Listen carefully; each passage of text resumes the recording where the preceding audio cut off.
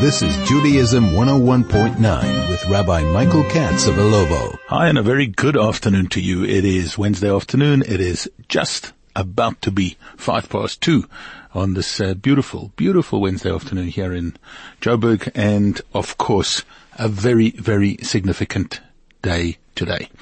I'm sure that it struck everybody that just over the last day or so, that there is something very significant about an eclipse.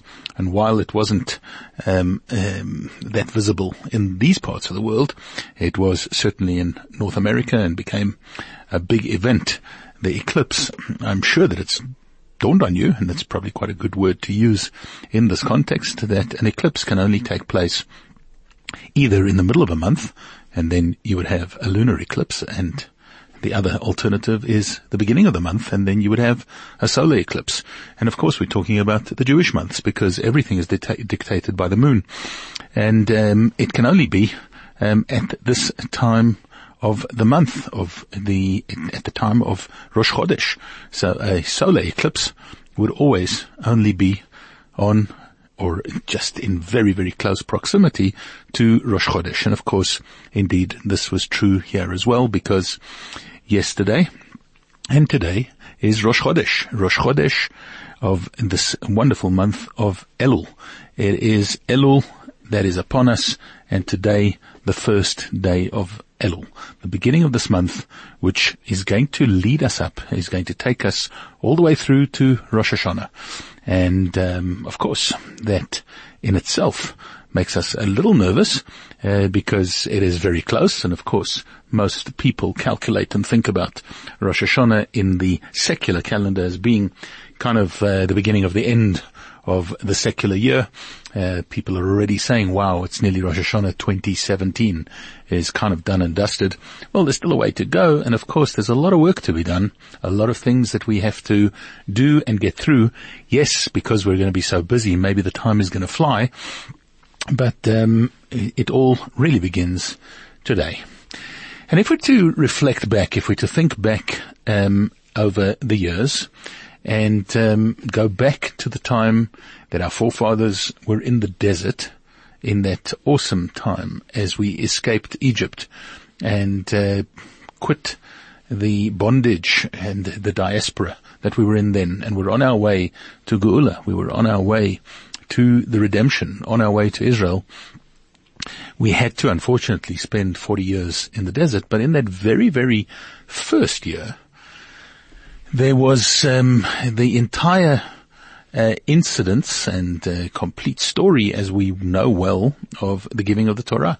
The Torah was given to us on Mount Sinai just 7 weeks after we quit Egypt. That was Shavuot. And then 40 days later, we know that Moshe Rabbeinu had been away. He returned, and he came back on the 17th of Tammuz. And as he returned on the 17th of Tammuz, of course, on that awesome and difficult day, the Jewish people, or many of them, were worshipping a golden calf. Moshe Rabbeinu, Moses, had to break the tablets, didn't want to implicate his people in being bound by too many of the laws, and realized that it was too early for us to actually have that Torah, which now was going to obligate us in a way like we were never obligated before. And of course, the tablets were broken.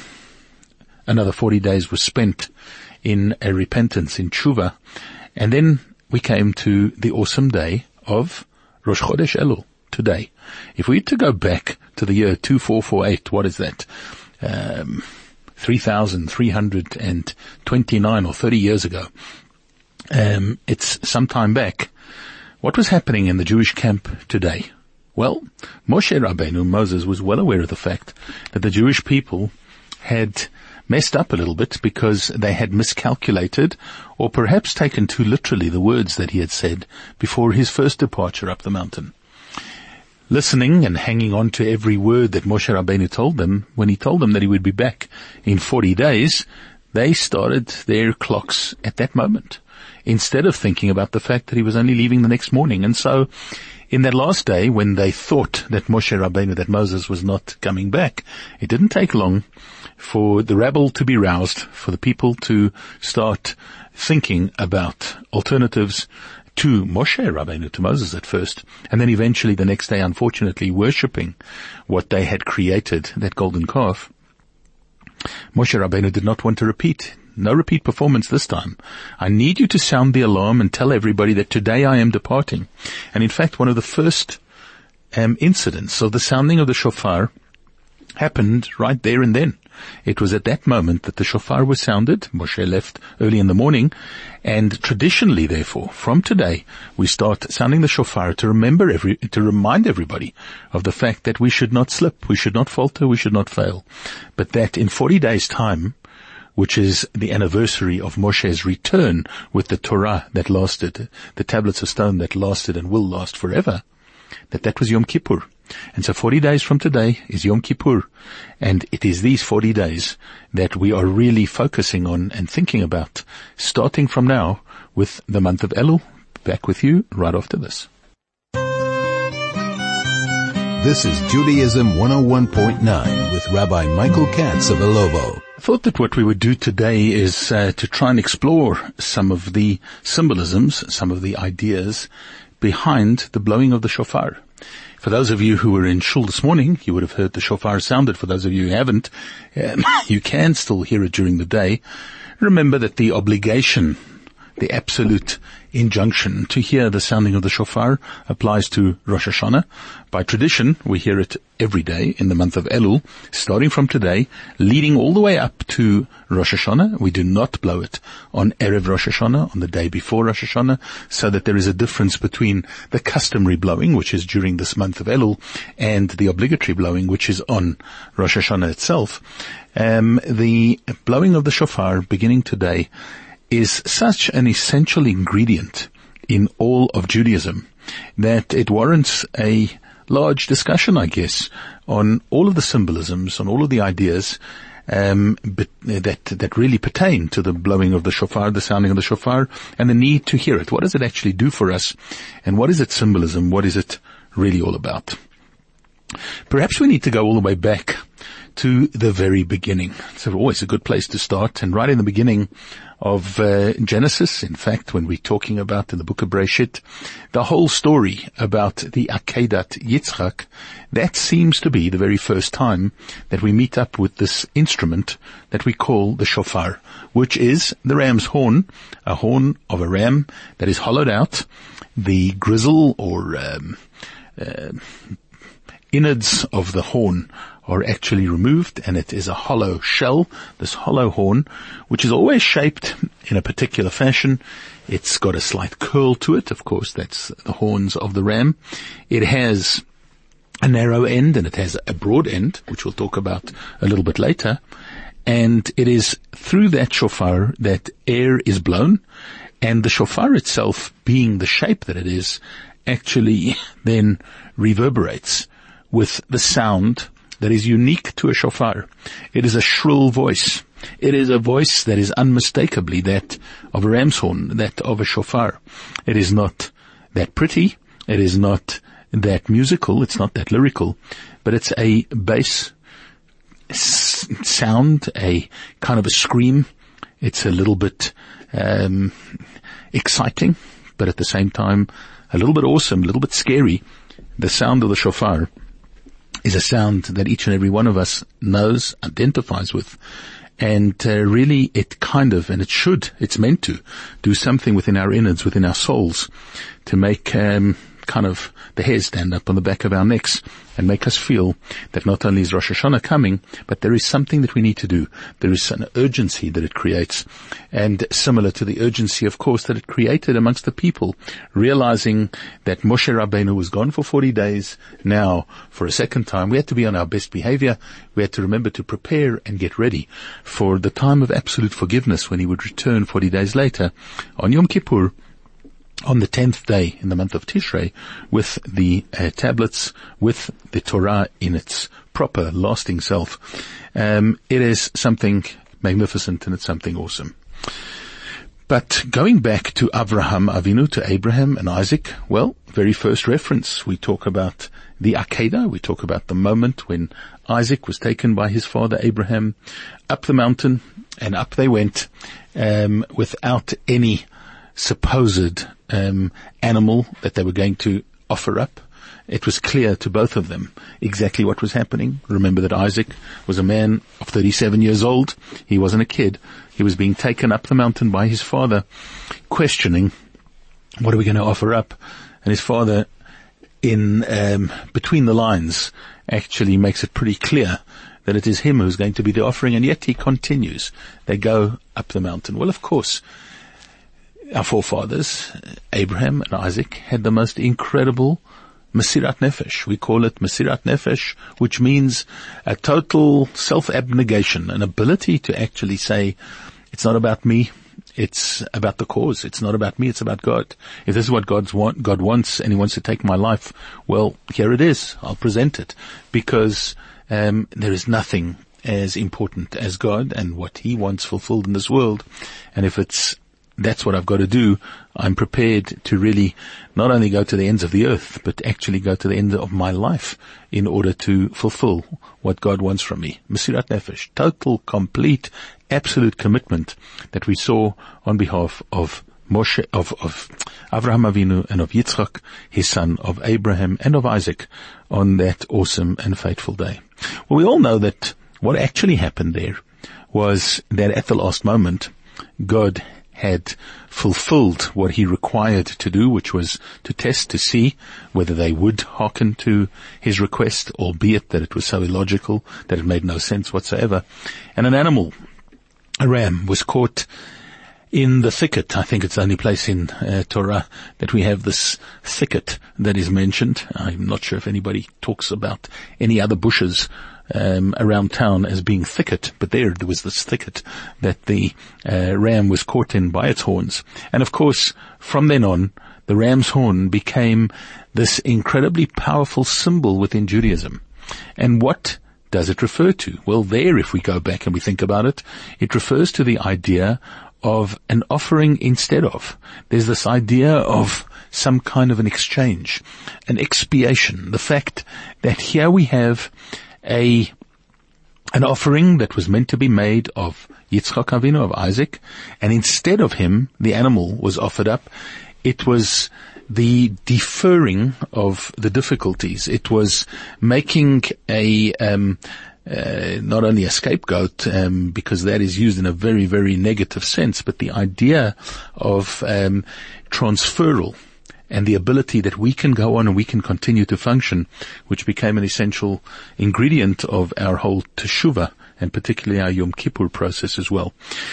And the animal was caught by its horn, and the horn then became this symbol which we sound in order to kind of remind God. It's almost the idea that we're actually saying to the Almighty, do you remember the sound, God? This is the sound of the shofar. And do you remember the first time that shofar occurred? Do you remember the first time it appears in your Torah? Of course you do, God. That was at the Akedah. That was up on the mountaintop where the only two people present, Abraham and Isaac, were both prepared literally to give up everything that they understood and everything in their lives, or their lives themselves, in order to fulfill your will.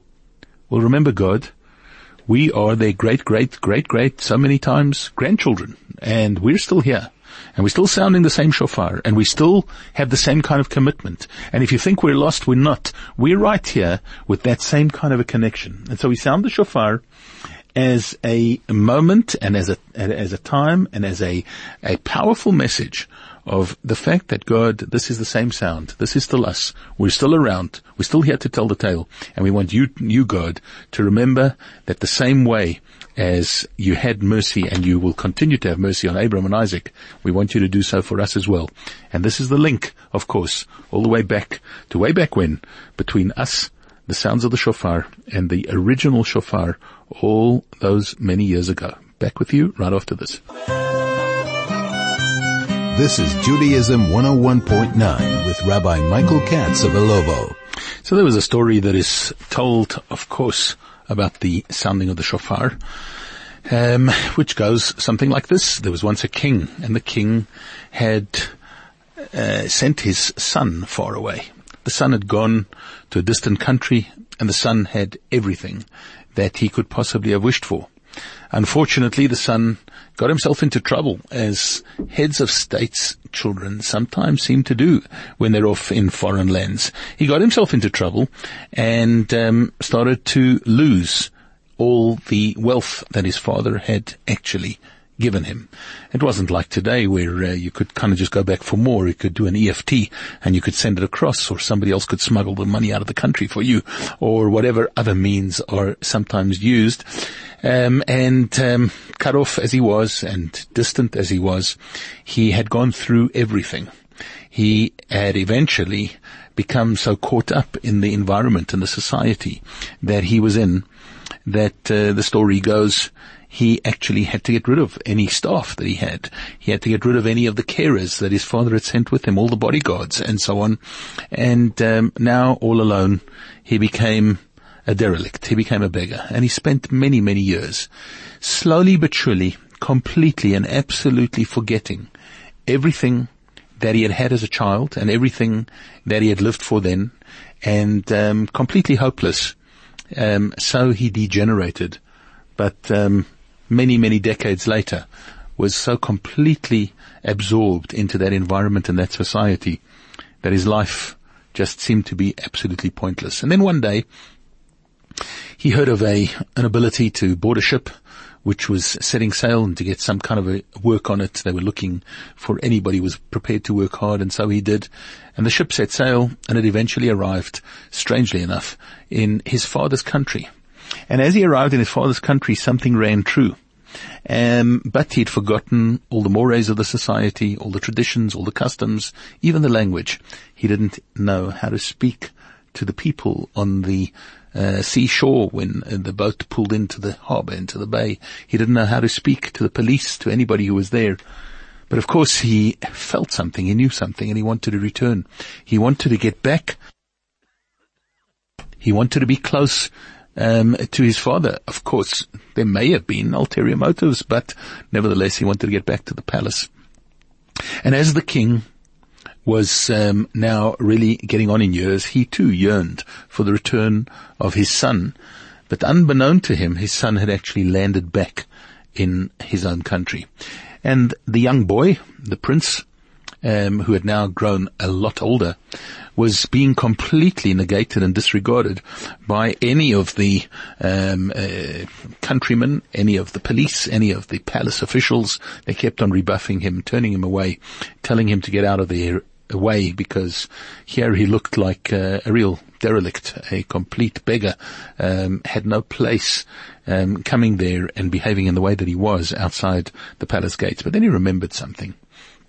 From his childhood, he recalled the fact that his father used to take a walk outside every single afternoon at a certain time. And he decided that there was only one way that he could do anything to attract his father's attention, if his father's traditions were still true to form. And so he positioned himself close to the palace walls, and as he thought that it would be the time that his father would be walking around the property, as he was wont to do in times gone by, he let out this scream. A huge, loud yelp, a huge, loud scream, a shout that came from the core of his very being. The people outside were about to pounce on him, thinking that he was a total meshugana, a nutcase, somebody who really needed to be institutionalized. But the king inside the palace gates heard the sound, and he said, "Wow, familiar voice. I recognize that voice. That can only be the voice of my son. That sounds like my boy. Please, quickly, hurry, guards. Go see who it is that's screaming outside. I think it's my son." And of course, they found that it was. They were reunited, and as all good stories end, they all lived happily ever after. But the happily ever after that we're talking about and that we're thinking about and that we're aiming for is, of course, the sound of the shofar. We have drifted. We may have lost our way. We may have lost our ability to speak God's language. We're not quite sure what it is exactly that we have to do sometimes in order to be able to get through to Shamayim, to get through to God. And the sound of the shofar is that core, basic sound, a sound that comes from the heart and the soul of each individual. And we're told, we know that it is the very, very sound that is not only shrill, but it is great and wondrous music to God's ears, because God says, I recognize that sound. It is the sound of my people returning to me. It's the sound of my children coming home. It's the sound of the commitment of Abram and Isaac. It is the sound that was sounded at the time that the Torah was given. It's the sound that they sounded when Moshe went up the mountain. It is the sound that was sounded when we conquered Jericho. It was the sound that was sounded out of the depths of depravity and difficulty in the Holocaust, when people were able to get their hands on a shofar, and they would absolutely really put their existence, their lives in peril in order to be able to sound the shofar when it came to Rosh Hashanah, Yom Kippur. It's that sound that connects us, the sound, of course, that was sounded 50 years ago at the Kotel, on its recapture in the Six-Day War. It's the sound of the shofar that is literally music to God's ears, because it's the sound of His children coming home. It's the sound of return. It's the sound that God is waiting to hear from us. The idea of the unanimity of His people, the unique call from the guts, from the heart, from the very depths of our souls, to ensure that God will listen and will take us back. And therefore the sound of the shofar is this deep and beautiful and very, very significant sound that we sound from today all the way through to Rosh Hashanah, and then on Rosh Hashanah itself, of course, the obligatory sounds of the shofar. So there is something very, very powerful about the shofar, and of course its shape is something else that gives us an inkling as to exactly what we're doing with the sound of the shofar. Ever notice that a shofar, the mouthpiece, the part that is actually connected to us, is very narrow. The part that is pointing up towards the heavens is wide, is open. A shofar is shaped that way. That's the way that God created it. And we sound the shofar, and in fact it's one of the verses that we say when we do sound the shofar on Rosh Hashanah, that is, Min ha-meitzar karatika. We call to God from narrowness. Anoni b'merchavka. God answers me, He answers us from broadness. We are in a position of restriction. We are completely restrained and restricted, confined, straitjacketed, unable to really go where we want to go from a spiritual point of view, be where we want to be. God answers us in a broad way. We call from restriction.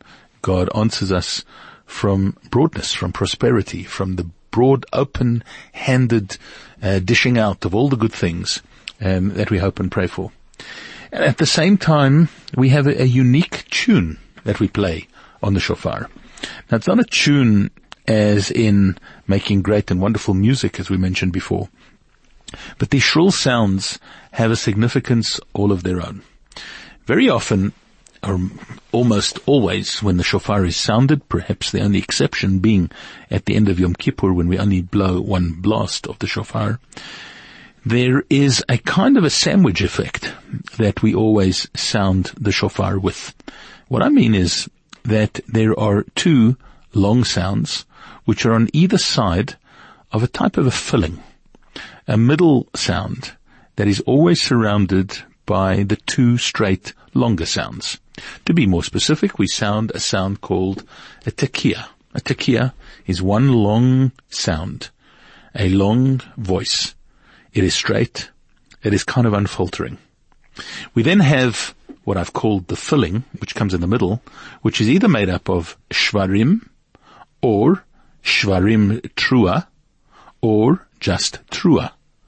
Those sounds are, first of all, 3 broken sounds, and then a number of staccato little short sounds. So you've almost got this effect that it goes aha, aha, aha, and then ta-ta-ta-ta-ta-ta-ta-ta-ta, if you know what I mean. Those sounds are actually the sounds that we blow in the midst of the 2 long sounds. Now, there are many, many beautiful ideas and interpretations. I'd like to just offer you one right now, and that is that perhaps the whole sounding of the shofar is actually a record of the history of the Jewish people and a view to our future.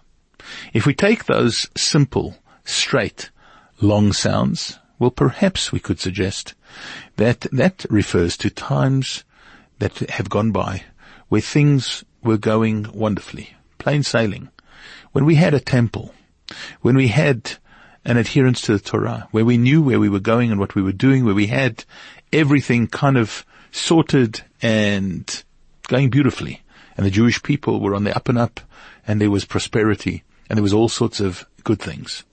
Then unfortunately, in the central part, we fell into a little bit of despair.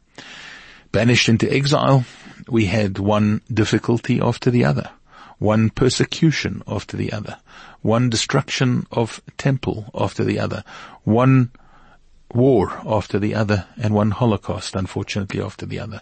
And as those things happened, so the Jewish people cried out to God.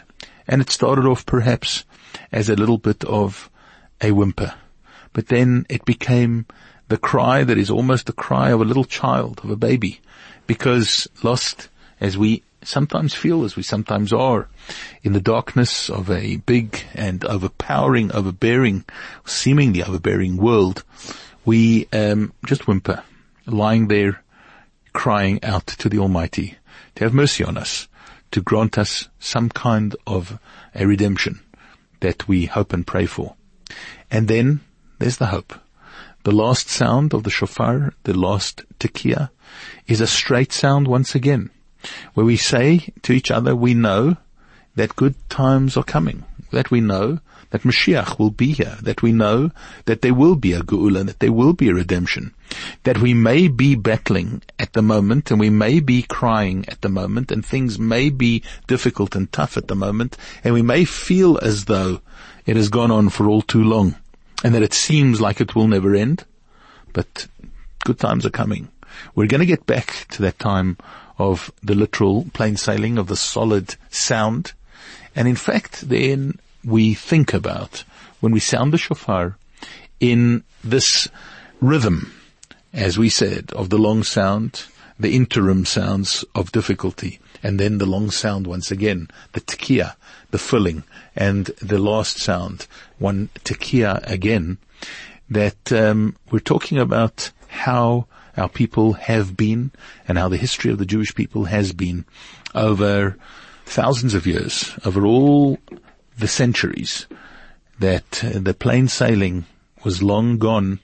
We're in this difficulty, in this quagmire of absolute difficulty, desperation, and the reminder of the fact that good times are coming, that things are going to get better, that we're going to get back to times of peace, that there's going to be harmony, that all people are going to be geared up for following God and for keeping His commandments, that all of those things are going to change. And the sounds of the shofar, therefore, is a record of our history, but of course a promotion of the hope that we are supposed to have instilled by the sounds of the shofar into each and every one of us, particularly as we turn right now to face a brand new year. This is Judaism 101.9 with Rabbi Michael Katz of Alobo. Probably should say many more in-store specials, but anyway, much more in-store specials at Pick and Pay Hypermarket. Let's move on and carry on with our ideas of this month of Elul. So during this month, we are thinking about not only positioning ourselves in a way whereby we remind ourselves of, or try to remind God of just who we are. At the same time, we think about the history of the Jewish people and try and ensure that we actually will have a much better year, that things will come out much better in the future, that things will now turn around and change. But at the same time, the shofar is meant to stir something within us. It is meant to be something that really touches our soul. It is that shrill sound that gets deep inside the proverbial kishkas. It makes you feel a little uneasy, a little uncomfortable. And that's not just because it is now only just a few short weeks away from Rosh Hashanah, and we don't want to feel that we've left it a little bit too late and that we have to start cramming for the finals, so to speak. But it is really to try and invoke within us and bring about some changes. It's that alarm clock that wakes us up, that says, while you may have been doing all your stuff during this past year, and you may have been a little bit off the rails, and you may have been a little bit off the mark and a little bit behind the pace from a spiritual point of view, now's a great opportunity to fix it all. And we believe that this month of Elul, as we mentioned last week, is a time that God gives us to be able to make that return, to turn our lives around, to change our ways, to sit in a completely different seat for the month that is ahead of us, to get really behind the wheel and drive our lives in the correct way, in the correct direction, to make sure that we are on track, that we're back where we should be, that we're doing the things that we should be. And this is really what that shofar is. It's the starter's gun. It is the wake-up call. It is the alarm clock. It is that system to say, now we are really starting to run out of time. Now's the time to utilize this incredible month of turning things around.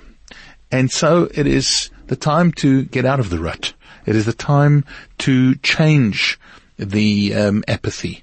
It is a time to pick ourselves up, to dust ourselves off and say, you know what, we can, and we're going to move forward. We're going to make a change. We're not going to be depressed. We're not going to be downtrodden. We're not going to be put down by all the negative things that we see going on around us, whether it's here, whether it's abroad, whatever it is. Those are things that really, in the greater scheme of God's world, are not as significant as what we can do to make this a much, much better place, not only for everybody around us, but for ourselves. And so this month of Elul is this positive action time. And if we think about it, is perhaps this not a suggestion that it kicked off this year with the concept, with the idea of a solar eclipse? When we think about the concept of the sun, we're told, is not that smart. The sun is a light in the daytime. Not so brilliant to be able to light up the day, but you've got to be brilliant to light up the night. And here, the moon eclipses the sun. The idea of the power of what a mitzvah actually is eclipses everything else. It can take out the ways of the world, the ways of everything around us, which lead to naught and to nothingness, and they can be eclipsed.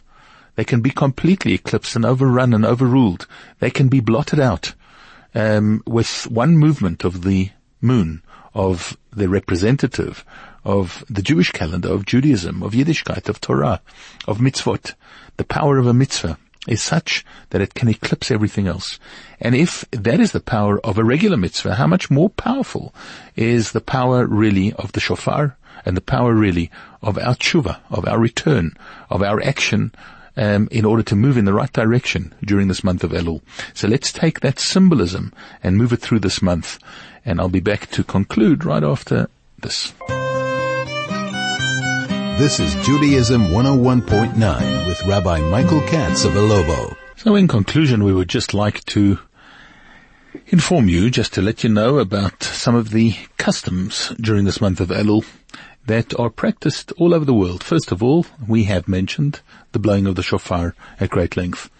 There is also the custom that during the month of Elul, we say the psalm that is called a Psalm of David, Psalm number 27, God is my light and my salvation. Hashem Ori V'Yishi, God is my light and my salvation. That we say this both in the morning as well as in the afternoon, or some say it in the evening service. And the psalm is added as a result of the Midrash, which says, God is my light on Rosh Hashanah, my salvation on Yom Kippur, He'll hide me in His Sukkah on Sukkot, and we say this psalm twice a day to remind us of the beautiful Chagim that are coming up, and remember that salvation, that plateau, that beautiful time is about to dawn upon us. It is also customary in many communities to add extra psalms. Now we know that the psalms are God's music to God's ears, psalms of the book of David. These beautiful poems, these beautiful odes, these beautiful prayers are said and added to during the month of Elul, and there are many who actually add every day a whole system of 3 extra psalms. So this morning, the first 3 would have been said. Tomorrow we go from 4, 5, 6, then 4, 5, and 6, and then thereafter 7, 8, and 9, and all the way through, right up until Yom Kippur, when we conclude with 36 psalms, which are said actually on Yom Kippur, and thereby completing the entire book from today right up until Yom Kippur. It is also traditional that when you write a letter to a friend at this time, we should add in a line of wishing them a Shana Tova, of wishing them that they should be inscribed in the book of life for the coming year. So, a Ktiva v'chatima Tova, but at least a greeting, that we are giving them a blessing during this time. I'm not sure how you're going to add that on all your emails, but it wouldn't be a bad idea if you did. But certainly when we send a message to anybody, we should remember to wish them well for the coming year. It is also a time for checking on our mitzvot and their performance, and many people during this time have their mezuzot and their tefillin checked, to check and to see to it that those things, that those items which really are our transistors, our connectors, our antennae that go up and that reach up and connect us with the Almighty, that those mezuzot and tefillin are checked, are fixed, and are made to be good and correct from any defects that they may have. But of course, that is all symbolic of how we're supposed to check into every single one of the actions or the non-actions of our performance or non-performance of mitzvot, good deeds, good things that we're supposed to be doing during this time. And so let's hope that we will get things right during this month of Elul, that we will be able to reach a completely different and better moment or moments in our lives and in the lives of the Jewish people, that we will actually reach that plateau that we have been speaking about, that tekiah, where once again we'll be returned to the peace and tranquility, the wonderful things that we hope and pray for in our world. And please God, we'll be able to accomplish all of that during this beautiful month of Elul. So I want to wish you a Chodesh Tov, a great Chodesh, a great month. I want to wish you a great Shabbat up ahead, a wonderful rest of the week, and I look forward to being back with you next week, same time, same place on Judaism 101.9.